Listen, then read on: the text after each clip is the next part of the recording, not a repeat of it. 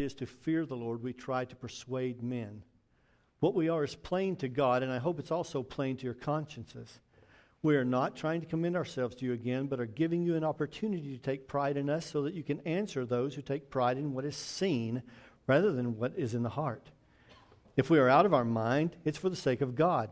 If we're in our mind, it's for you. For Christ's love compels us, because we are convinced that one died for all, and therefore all died. And he died for all, that those who live should no longer live for themselves, but for him who died for them and was raised again. So from now on, we regard no one from a worldly point of view. Though we once regarded Christ in this way, we do so no longer. Therefore, if anyone is in Christ, he is a new creation. The old has gone, the new has come. All this is from God, who reconciled us to himself through Christ and gave us the ministry of reconciliation. And here's what that ministry was, that God was reconciling the world to himself in Christ, not counting men's sins against them. And he has committed to us the message of reconciliation. We are therefore Christ's ambassadors, as though God were making his appeal through us. We implore you on Christ's behalf, be reconciled to God. God made him who had no sin to be sin for us, so that in him we might become the righteousness of God. Amen. Let's pray. Father, a simple prayer. What we do not know, teach us. What we do not have, give us. And what we are not, make us by grace and belief and faith in your word. For you are ever faithful. In your name we pray. Amen. In his book, some of you may have read it, some of you may not. Many of you have heard references to it. In his book, Amusing Ourselves to Death, Neil Postman, a writer who's now dead, but a writer in the past for the, I think it was the Washington Post, said that there are 3 requirements if you're going to be a successful television preacher. Obviously, we're not on television, but I think it applies. The first was that you could have no prerequisites. No one ever had to know anything before they came in. The second was that you would induce no perplexity. And the third was to avoid exposition like the plagues of Egypt. I'm disqualified on all 3. And I proudly say that, not proudly for myself, but I believe that prerequisites are required. We have to know something. We have to know something before we begin the study of God's Word. We have to know who God is, what He intends in His interactions with His people. The perplexity, I hope, will come, because perplexity is what moves us to change. Okay, and as far as exposition is concerned, that's how I teach. You will not be required to raise your hands. You will not be required to answer any questions. I won't even ask you any. Okay? My part is to speak. Your part is to listen. If you finish before I do, we'll deal with that later. In previous opportunities to teach from this passage, which I dearly love, there were some questions raised. There are basically, this is dealing with people, and it can deal with people very effectively who are in 2 categories, or basically fall into 2 positions. There are those who struggle, and there are those who drift. And I said that this would have been back in December, around the 31st of last year. And that's why I say this is prerequisite. I'm going to run through this very quickly. The strugglers are individuals who are working hard in an uphill pursuit by some external regulatory code. They believe that the Christian life is something they must do on their own, and so they come into a place like this, and they're exhorted to do this and do that and be this and be that, and they say, I have to find a way to do this and be this on my own, in my own power. There are then the drifters. These are maybe the sadder folks. They're indifferent or rebellious. They are rebellious to the Word of God. They don't like to hear it proclaimed. They especially don't like to hear it proclaimed forcibly. So they would much rather just have dialogue about it and not have to actually dialogue with it. And it makes them feel very much more interactive when they're having discussions about it. And allows them to determine what parts of Scripture they will listen to, what parts they'll throw out. If these two categories do exist, and especially if you fall into one of those two categories, what in the world do we have as Christians to offer people like this? What would we say to them?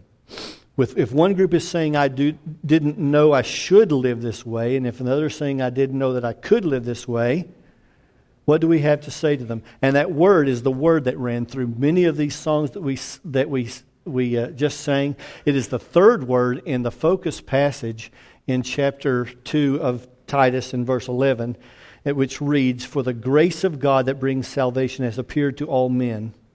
It teaches us to say no to ungodliness and worldly passions and to live self-controlled, upright, and godly lives in this present age while we wait for the blessed hope, the glorious appearing of our great God and Savior Jesus Christ, who gave Himself for us to redeem us from all wickedness and to purify for Himself a people that are His very own, eager to do what is good.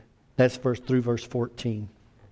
The third word of verse 11 of chapter 2 is grace. How may we live this life? By grace. Why should we live this life? By grace. Into marvelous light I'm running. Out of darkness and out of shame. By grace.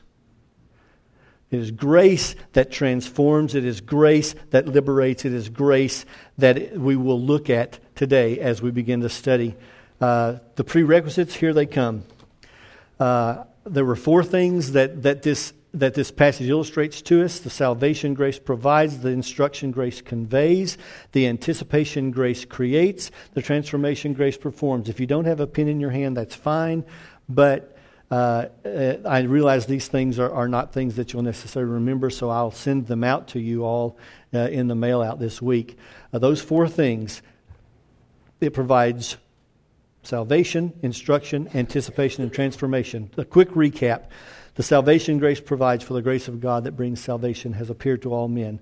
We generated, I believe the last time that I spoke about this, a working definition of grace. You may have one of your own. This is mine. Grace is the undeserved love of God to men revealed in Christ, or God's active favor, bestowing His greatest gift on those who deserve His greatest punishment.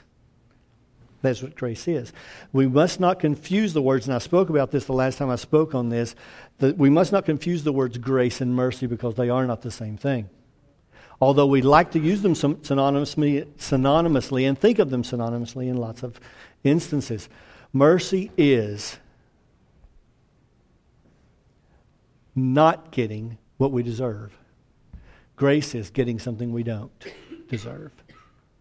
Okay? And that's what we're talking about this morning. Grace, getting what we do not deserve. How has God's grace appeared? This passage says it has appeared to all men. We've studied that word many times and studied this type of phrase many times in the Word of God. When the word says all, it's actually talking about all types or all kinds. When it talks about all nations in the book of Revelation several times, this is the same inference. The inference here is not necessarily all men. We're not universalist. Okay? God has appeared to all types and all kinds of men to every corner of the world. He has appeared in His Son, Jesus Christ. The word appeared here is the word epiphania in the Greek, if you don't remember that I said that before. And it's the word where we get epiphany, where we talk about a lot of we use that word quite often at Christmas time. Okay? And it is the appearing in the person of Jesus Christ. In John's prologue, in the beginning of the book of John, which some of us are familiar with to some degree, in verse 15, he's speaking of John the Baptist, and John testifies concerning him, it says. He cries out, saying, "This is he of whom I said, he who comes after me has surpassed me because he was before me. From the fullness of grace we have received one blessing after another. For the law was given through Moses, but grace and truth came through Jesus Christ." Jesus Christ is the person of grace. He is the act of God's grace toward us. He is what we did not deserve. All the blessings that we enjoy in Christian living can be traced back to the source, and that is God's grace in God's Son. If that's how the grace appeared, then why has this grace appeared? This was perplexing and remains perplexing to many of us. I'm going to suppose two reasons why God's grace appeared. One preeminent to the other. I'll talk about the preeminent one first. It is because of God's eternal purpose. In Ephesians 1 through 14, Paul states most elegantly, and Mr. Steve Roberts has expounded most thoroughly, this foremost truth. Okay?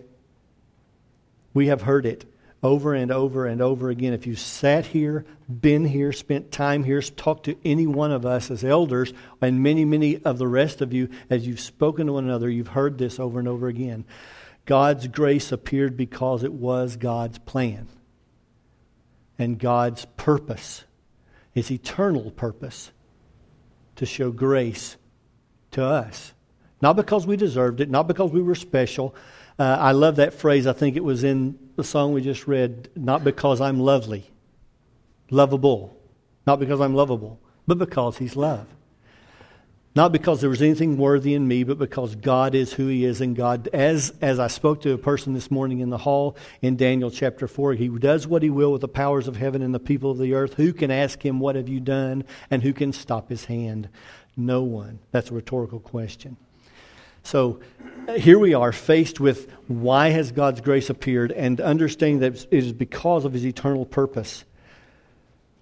In Psalm 138:2, it states it also very wonderfully, I will bow down toward your holy temple and will praise your name for your love and your faithfulness. For you have exalted above all things your name and your word.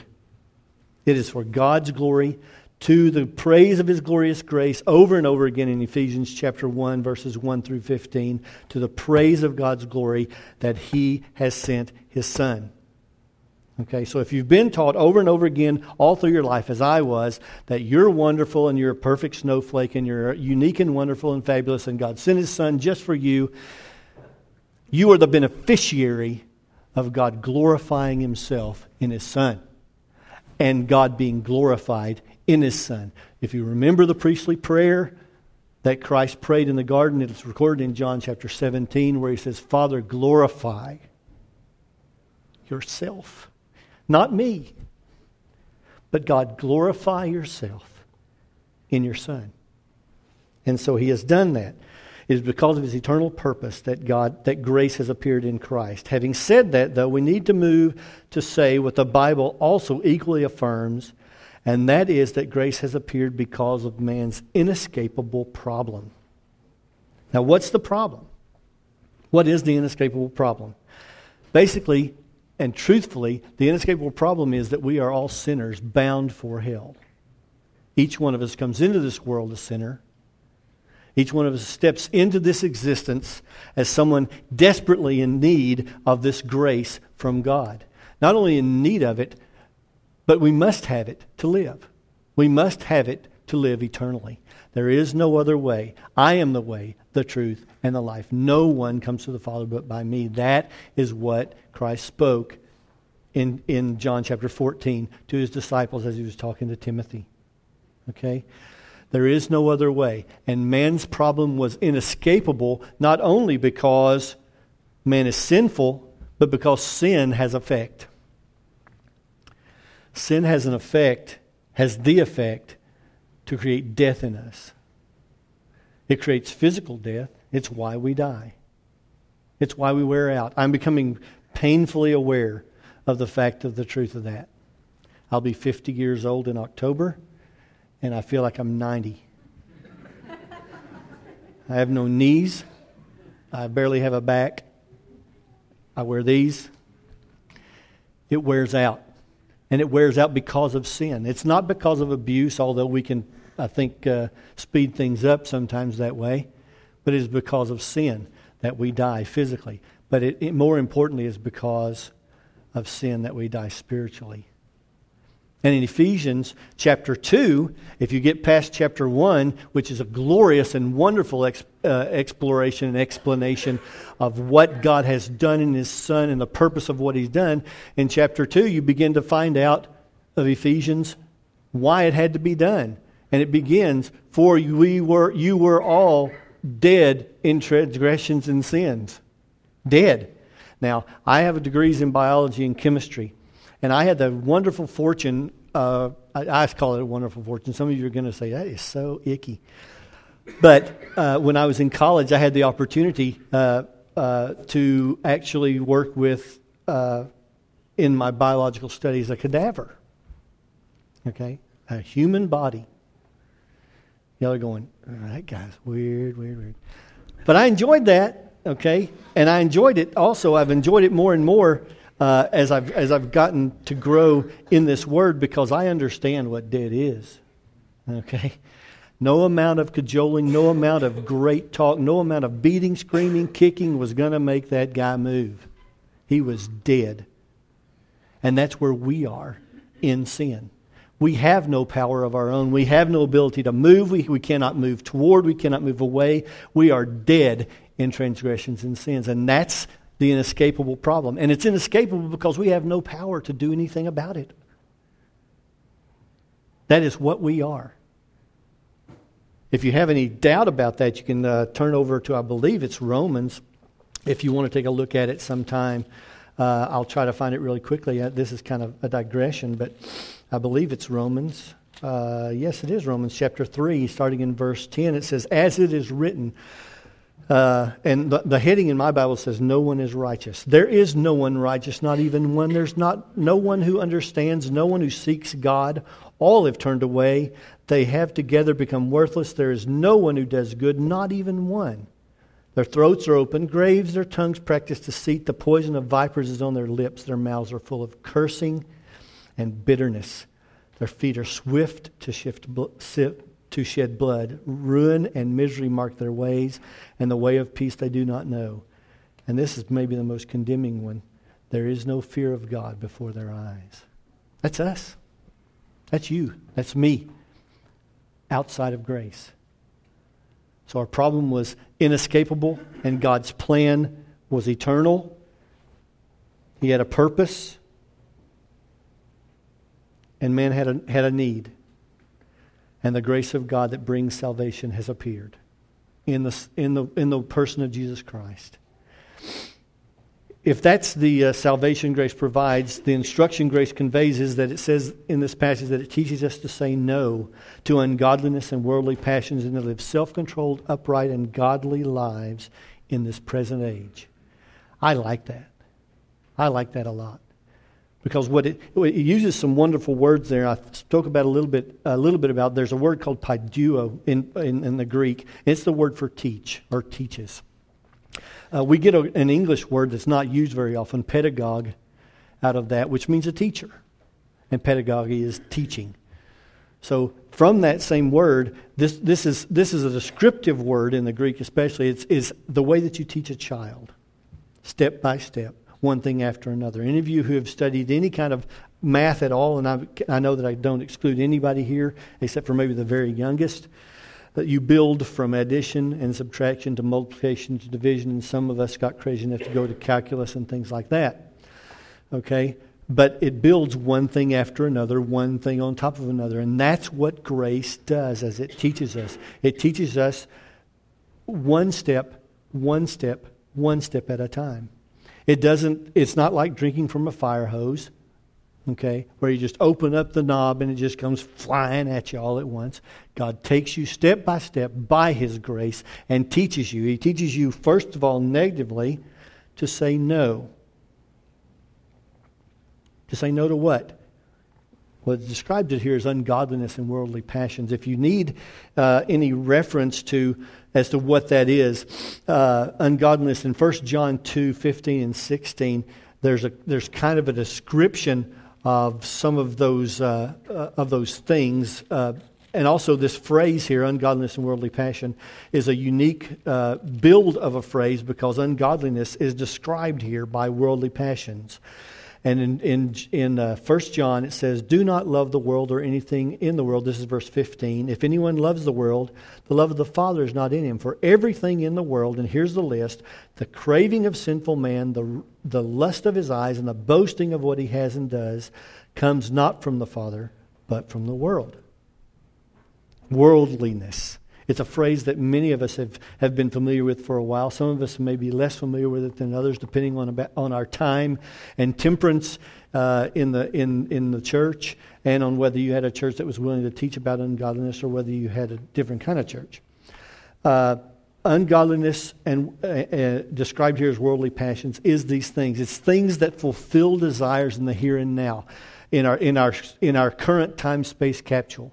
Okay, it's like the idea of, some of us might know the phrase instant gratification. Okay, that's what this worldliness is, and that's what we're to say no to. And my question to you is rhetorical. Don't answer it, but how are you doing? How are we to respond to ungodliness when it comes our way? How are we supposed to react? Well, we can find a good, and I love to study this. And if you study the book of Titus on your own, don't leave out the two writings to Timothy, because they are so concurrent to one another. Actually, chronologically, 1 Timothy was written first, then Titus was written, then 2 Timothy was written. Okay, and it's to two young pastors, two young men who are supposed to be leading. And in chapter 2 of 2 Timothy, in verse 22, he says, "Flee the evil desires of youth and pursue righteousness, faith, love, and peace, along with those who call on the Lord out of a pure heart."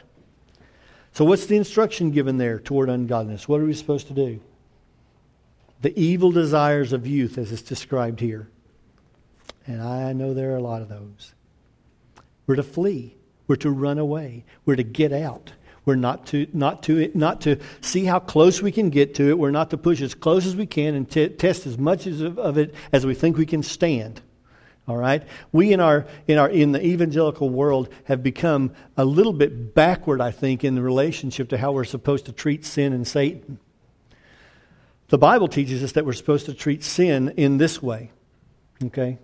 Flee temptation, right? And it says resist the devil. We've turned it around. We resist temptation as hard as we can, and we flee from the devil. Okay?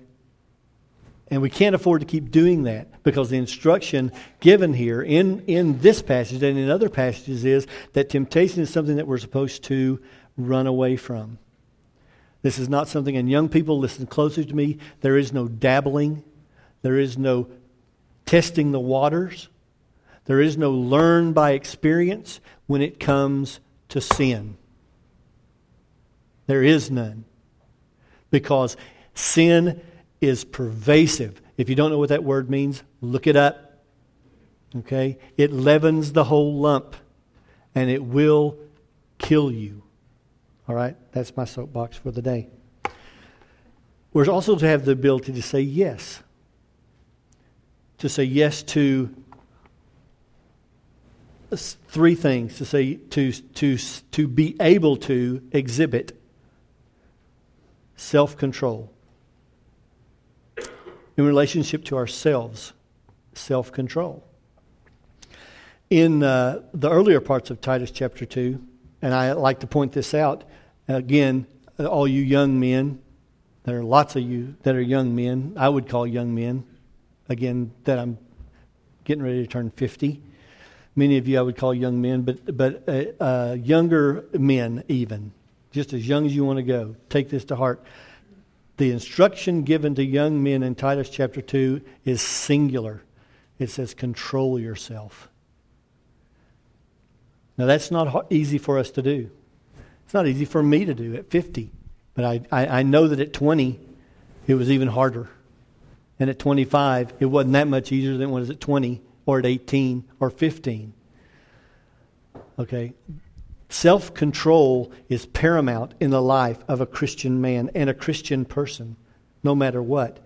And grace teaches us to live self-controlled, not world-controlled, not experientially, not in a whimsical way with no view to the end in sight.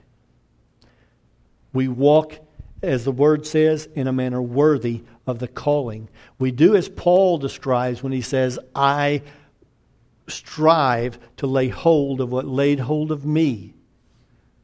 Okay, we strive to be in a walk because the days are evil. We know that those things are true. That's what the Bible says. And so we walk self-controlled. 2, self-controlled, upright. Upright. That's not a really common word. I haven't found it very often unless we're talking about taking something that has fallen over and turning it upright. To live upright is a relationship that we have with one another. Self-control is our relationship to ourselves. Okay, it's how we're supposed to be in ourselves.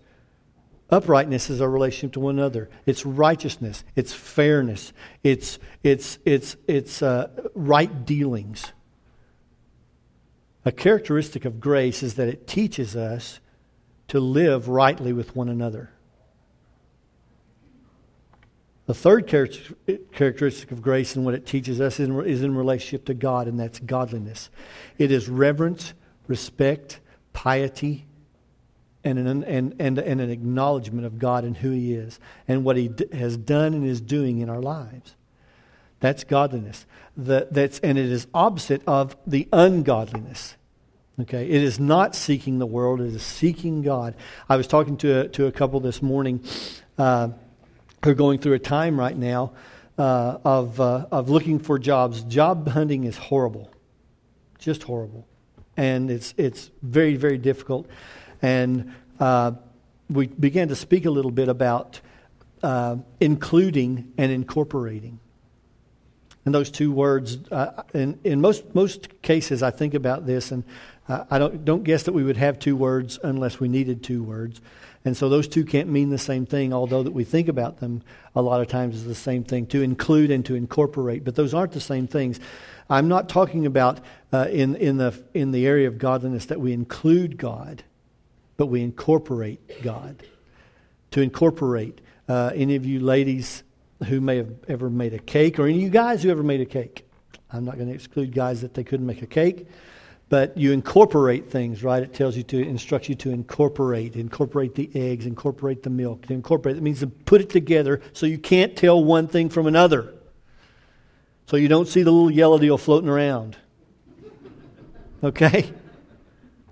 That's to incorporate. And that is what godliness is. It incorporates God into every aspect of our lives, in every decision that we make, in every action that we take, in every relationship that we have. Every one. It's, God, is this what you want me to do? Is this car the one you want me to buy? Is this house the one you want me to buy? Is this where you want my kids to go to school? Is this what you want me to do with my life? We incorporate God. We don't just include. We don't just say, come along and give me some help when I really need it. But we do live our lives a lot that way. We do live our lives outside of the thought of God until we're desperate. And then we say, and it's wonderful, oh Lord, save us. And He does, because He's faithful and gracious. And it is by His grace that we can learn to be godly. That we can know how to not just include, but incorporate Him into our lives. And so that is what godliness is. That's the characteristic of it. One thing, just so we don't just glance over it in this one verse, it ends with the phrase, in this present age. And that's very, very important as we go forward and look at the very next verse, which we will look at for about the next 10 minutes. Paul was dealing with the here and now. That's what Christianity deals with, is the here and now, the today. Christianity is about husbands, you and your relationship to your wife right now. Youth, your relationships, boyfriends, girlfriends, other friends, right now, this minute, today. It is entirely possible to have, and I love this phrase, to have a paralyzing preoccupation with posterity. It's important for us to remind ourselves that we live lives that are radically different right now. You heard it this earlier. in the reading of 2 Corinthians in chapter 5. Therefore, if anyone is in Christ, he is a new creation. The old has gone, the new has come. It's not coming, it has come. We're new. We're brand new. We're made new. We're made alive. And that life is not our own. Do you remember what we read in that passage? That those who live should no longer live for themselves, but for Him who died for them and was raised again. That's whom we live for. That's why we're alive. It's by the grace of God, by the action of Christ in obedience on the cross, and we are raised in His likeness. We are to be like Him. This minute, this day, this hour. The new is not coming. It's here. So if that is prerequisite, and that is all prerequisite, okay, there's an anticipation that grace creates. It says that all of this is going on, all of this is happening, the salvation, the teaching, the pedagogy of the Holy Spirit, as it teaches us to say no to the things we're supposed to say no to and say yes to the things that please God. All this is happening, it says, while we wait. While we wait. While we wait for what? While we wait for the blessed hope, the glorious appearing of our great God and Savior, Jesus Christ. The glorious appearing. Verse 13 actually provides the dynamic for what all that Paul has said before. Not only does the believer look back, like verse 11, to the appearing of Jesus, but we look forward to the reappearing of Jesus. We look forward because we know, again, in John 14, verses 1 through 3, as Jesus spoke to His disciples, and He said, in my Father's house there are many mansions. If it were not so, I would have told you. I go to prepare a place for you, and if I go, I will come again. And in that moment, He was speaking as clearly as He could to His disciples and telling them this great theme that runs through the New Testament, that we look forward to the day that Jesus, the King, will return. Not like this time in shame and ignominy in Bethlehem as a child born in a manger, but in the manner foretold by the prophet Isaiah in Isaiah 27:13 and in 1 Corinthians 15:52 with a trumpet blast, with a great voice, and with a sound of power. Okay, we know that He will come in great glory, and all will see Him. And the trumpet will sound, the dead will be raised indestructible. And that's what we look forward to. That's our hope. There are 4 things about this hope that make it so important. First of all, God is its author. Romans 5:13 says, may the God of hope fill you with all joy and peace as you trust in Him, so that you may overflow with hope by the power of the Holy Spirit. God is the author of that hope. He is the author and finisher of our faith, and our faith finishes in hope. And my dear friends, let us reiterate over and over and over again, because I love the passage in 1 Peter where he says, I do not think it wrong to keep saying these things to you over and over again, so that when I am gone, you will still remember them. Remember that hope in the Bible is not some fly-by-night, nefarious, ethereal idea. It's not, I hope. Hope is assured, because that hope is in the one who brought assurance. It is that hope is in the God who created the universe, and in His Son, Jesus Christ, who came and died and was raised again. That's where our hope lies. Our hope is not in ourselves. Our hope is not, I hope that I can make it good enough. I hope that I can do enough good things to outweigh the balance on the other side. I hope that by some possible way that the world and all its doctors will find some way to keep people alive forever. That's a crazy hope. Who would ever want to live forever? Okay. But the hope is in Jesus Christ and the effective work on the cross. I love that. What is that phrase, Scott, that we sang in that last song? By the cross. By the cross, you are all those things you are. By the cross, you are the light, you are the truth, you are the way. By the cross you are. And by that cross, we have this hope. It is authored by God. Number 2, the Scriptures minister hope to our hearts. That's why hope is so important. Still in Romans 15, in verse 4, in the latter part of verse 4, it says, so that through endurance and the encouragement of the Scriptures, we might have hope. It is this that can teach us about the one who brings hope. And that is why this is so important, and that's why this is paramount. This word, not this book. This book is about to fall apart. Don't look at the book. It's the words in the book. Because the living Word came in flesh and brought us that hope. And the Scripture that He left for us, inspired by God, infallible Word of God, ministers hope to our hearts. Third thing, hope has a wonderful, wonderful object. And that object is eternal life. Titus 3:7, jumping just a little bit ahead, says, so that having been justified by His grace, we might become heirs, having the hope of eternal life. And again, this is not a hope as in I hope or I wish or I want. This is a hope that is secure in the person of Jesus Christ, in the grace of God, in the power that raised Christ from the dead, and that power being the same power that raised you from the dead, if you are in Christ. So this is not just some wish. This is an assurance. This is eternal life. Fourth, hope has precious effects. Lives marked by hope have 3 characteristics. 1 Thessalonians. If you want to turn there, 1 Thessalonians chapter 1.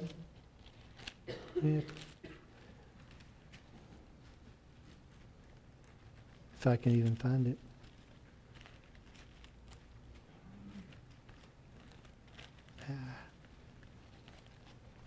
1 Thessalonians chapter 1 says, where is that?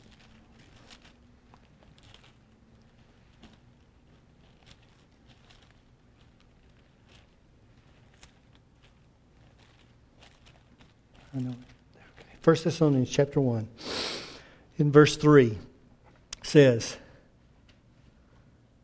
we continually remember before our God and Father your work produced by faith, your labor prompted by love, and your endurance inspired by hope in our Lord Jesus Christ.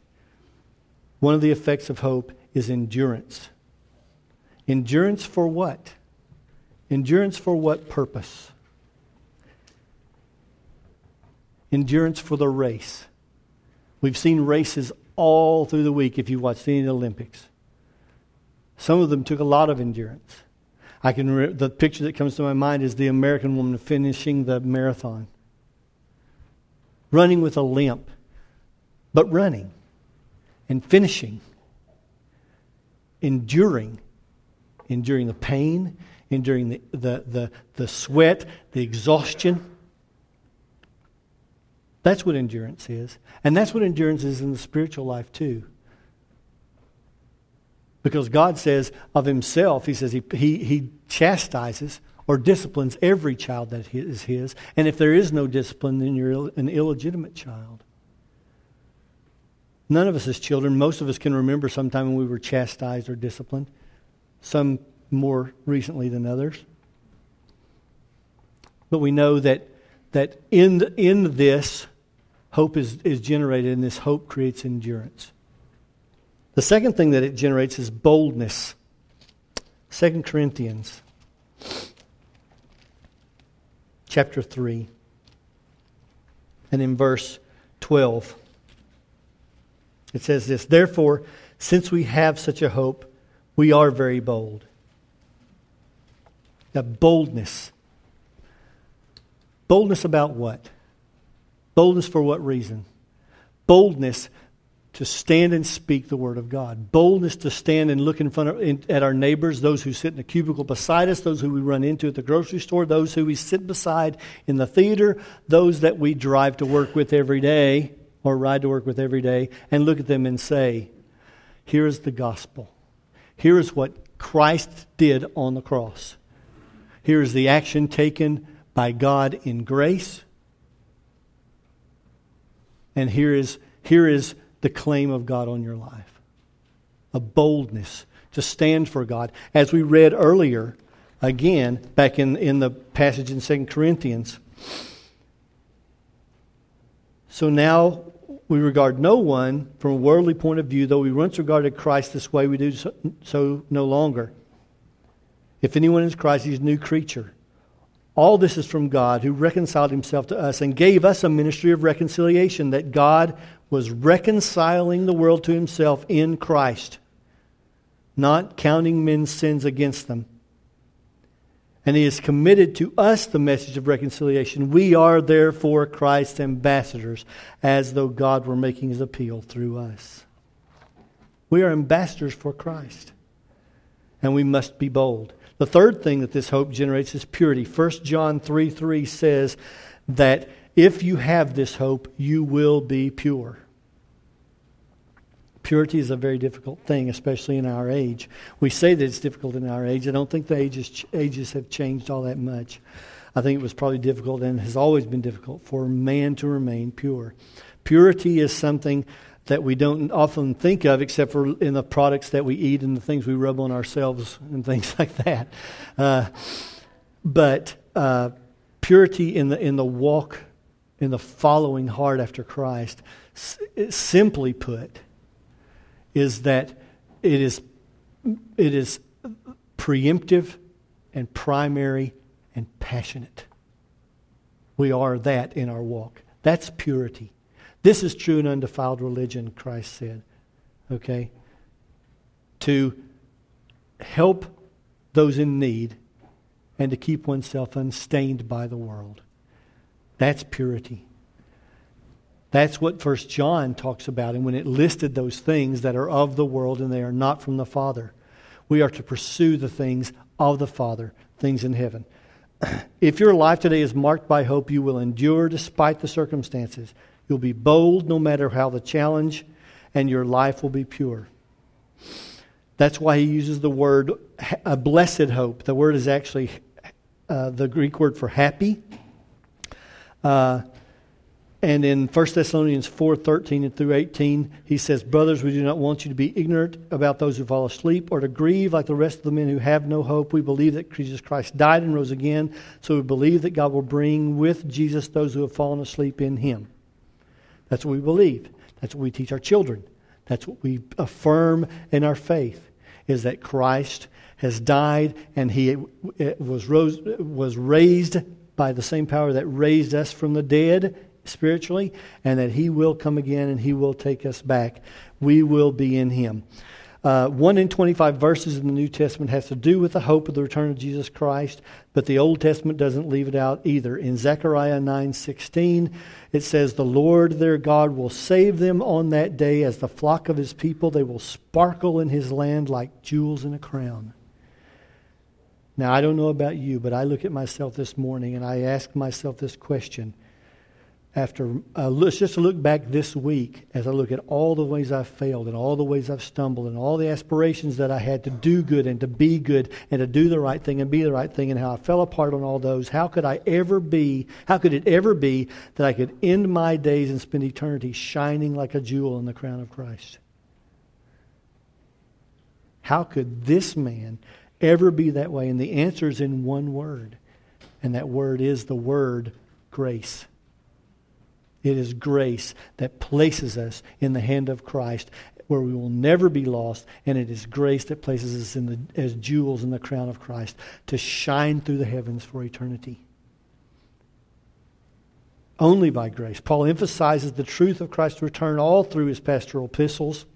And in 1 Timothy 6:14 he says, "I charge you to keep this command without spot or blame until the appearing of our Lord and Savior Jesus Christ." In 2 Timothy, he writes in the same way, "In the presence of God and of Christ Jesus, who will judge the living and the dead, and in view of his appearing and in his kingdom, I give you this charge." And in verse 8 of 2 Timothy chapter 4, he says, he speaks of all who have longed for Christ's appearing.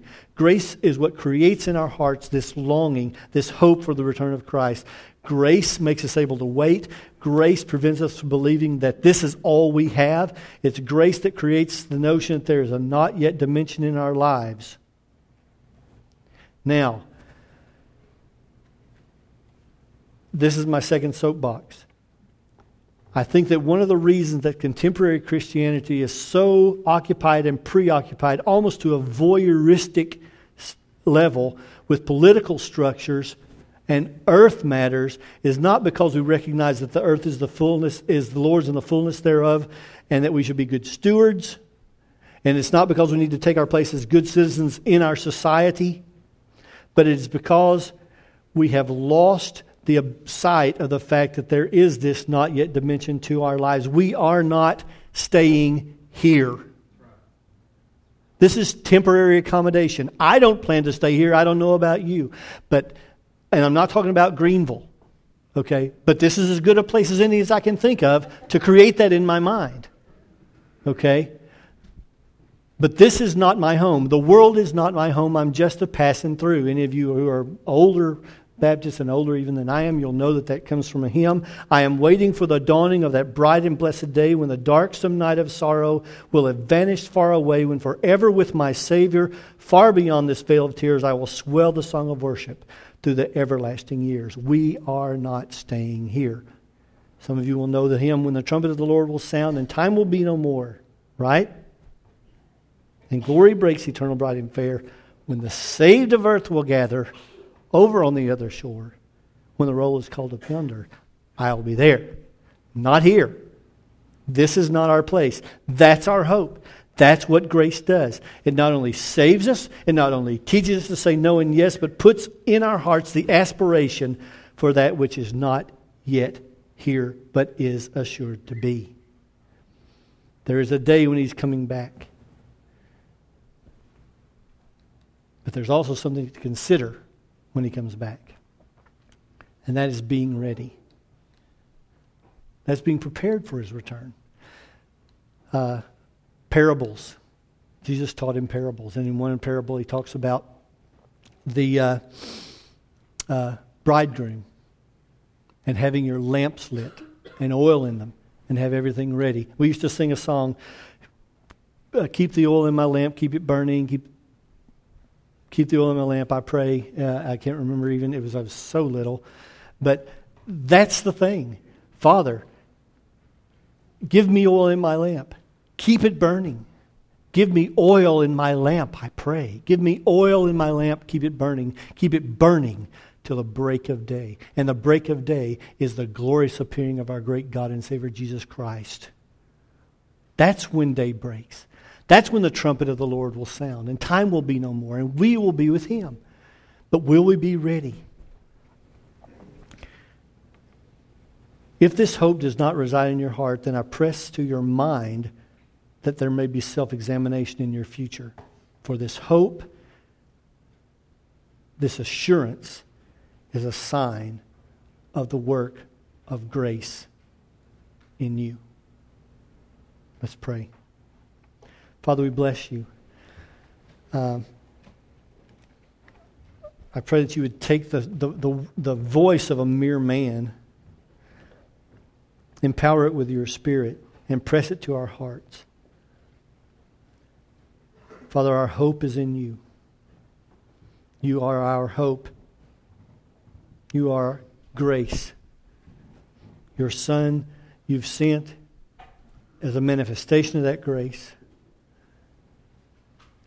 And as He has appeared, and as grace teaches us, let us learn the lessons that grace teaches us in saying no and saying yes, in living righteously before one another, righteously toward one another, with godliness, self-controlled. And let us wait for the glorious appearing of our great God and Savior Jesus Christ. We thank You that this is one of the things that makes what we believe so unique, is that not only did the focus, the central person in whom we believe die, but He rose again by Your power. And that by grace we are saved, and by grace we do what we do, and by grace we are bold, and by grace we are triumphant over sin, and by grace we are triumphant over death because your Son did it first. Father, I pray that you will again press home to our hearts that this hope must be real in us, and that grace must be at work in each of us, transforming us, renewing us, making us your very own. We pray in your name that you will press these things to our hearts. Amen.